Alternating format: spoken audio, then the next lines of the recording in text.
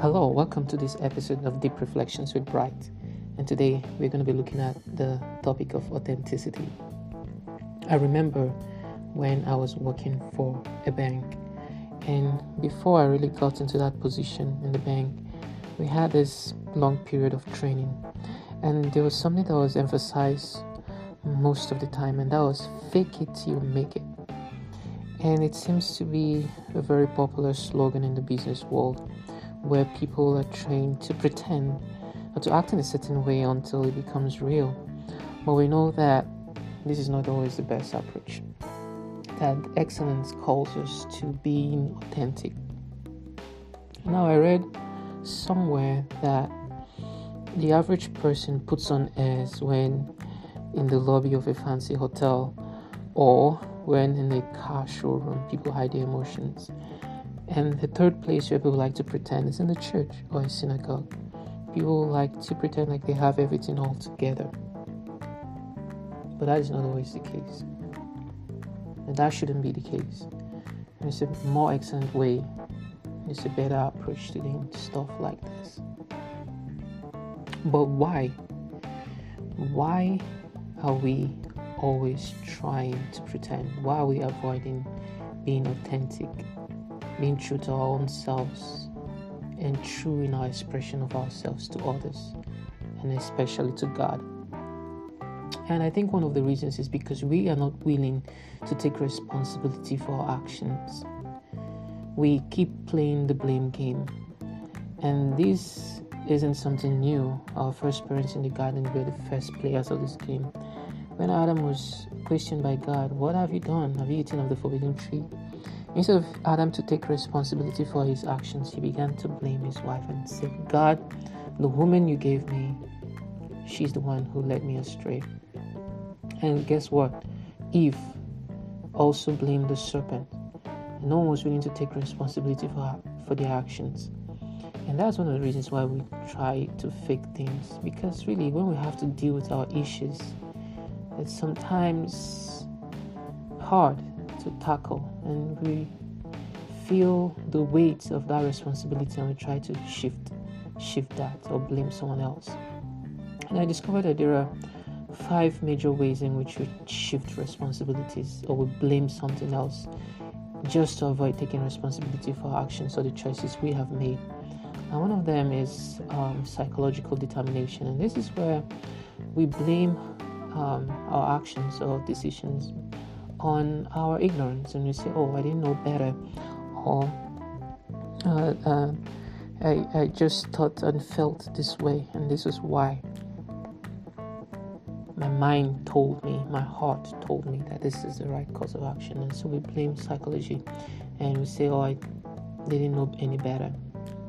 Another one is physical determination, and this is where you say, "My body, my blood just moved me in this direction. I felt a strong urge that I couldn't resist, and that is why I engaged in this practice. That's why I did that."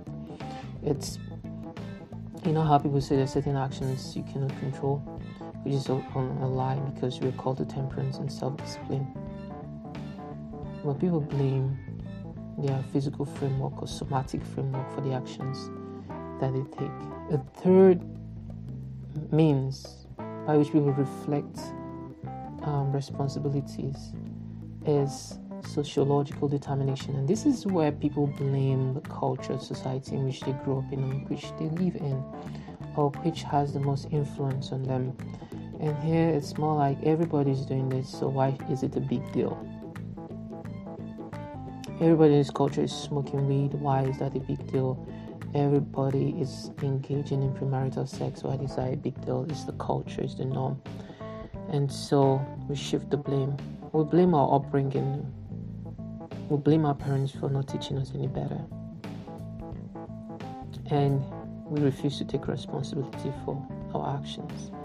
Number 4 is demonic determination. This is where we get spiritual. And just like Eve, we blame the serpent and say, "The devil made me do it." Of course, it is true that temptations are being championed by evil spirits, but they do not override the human will. With every temptation, there is a listening to the voice of the enemy. There's a cooperation with the enemy. The enemy does not force himself on anybody's will. At some point in time, the enemy suggests the thoughts, presents something tempting in front of you. Your will would have said yes or no. Number 4 is when people blame God ultimately. That's the God determination. Say, God made me do this. God led me in this way.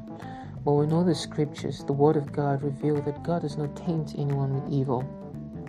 He himself isn't tempted with evil.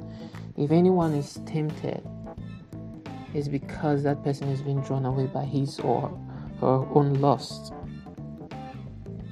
So these are part of the reasons why we refuse to take responsibility. And I'm talking about taking responsibility for action because it is part of being authentic. To be authentic, we have to take responsibility for actions. And another reason why people avoid being authentic and being true to themselves and to others is because they do not want to deal with the shame and guilt. Of course, there are certain actions that are shameful for sure, and these actions bring guilt. And being authentic means you have to own it, that this is our reality, this is the world we're living in. This is the way I've lived my life in the past, so I'm currently living my life right now. And so that brings shame. And the truth is that not every shame is evil in itself. Because shame can walk towards repentance. Shame can move you towards repentance. That feeling of shame makes you detest certain actions and deeds. It makes you run away from them. Guilt makes you seek mercy. So when you feel guilty, do not despise that. Run to the means of grace and to the means of mercy, which I will be talking about at the end of this podcast. And number three reason why we refuse to be authentic is because human beings are just lazy and slothful. We're slothful, and we do not want to engage in the process of growth and development, because authenticity calls for growth. If I'm authentic with myself and this is where I am, and I know that this is where I ought to be, and that means I have work to do. I have books to read, I have praying to do, I have sermons to listen to, conferences to attend, workshops to be part of. Any means of growth, I'll have to engage them. And that is true. We do not want to grow most of the time. We are trying to always be comfortable where we are. And that is not a good thing. We are called to become better. We're called to become a better version of ourselves every single time, every single day. To improve, to grow, to become more like the God who gave us life and breath. That is what God is calling us to. Now, I'm going to conclude by calling us to being authentic. It's a call. It's the way that God wants us to walk in, to keep it real. Now, when God was revealing himself to Moses, and God was calling him to go bring Israel out of Egypt, because the Israelites were enslaved in the land of Egypt, and Moses encountered God, and God met with him, and God said, I'm sending you to go speak to Pharaoh to let Israel go. And Moses was like, who are you? What would I tell Pharaoh that you are? And God said, I am that I am. You see, God himself is authentic. God is who he is. God does not pretend to be something else. He does not diminish himself for anything. His glory he would not share with any other. God does not pretend. And God swears by himself because there is no greater. God is true to who he is. And if we're going to be sons and daughters of God, we ought to be true to who we are. And in becoming true to who we are, we can become who we've been called to be in him. For we are called to be in the I am, to become like God, as much as it is given to us in this life, in this time. We've been called to be like him. So when we, like God says, this is who I am, then we can open our hearts to forgiveness that we have through Jesus Christ. And we can open our hearts to the means of grace that God has given to mature us, to grow us up into the image of Jesus Christ. I remember a story of an artist who wanted to paint a picture of the prodigal son in his wretchedness. And so he met this poor, wretched-looking man and said, "You know what? Come see me. I want to paint a picture of you, and I want to reward you and bless you after that. But just come as you are, because your story reflects the kind of story I want to paint about."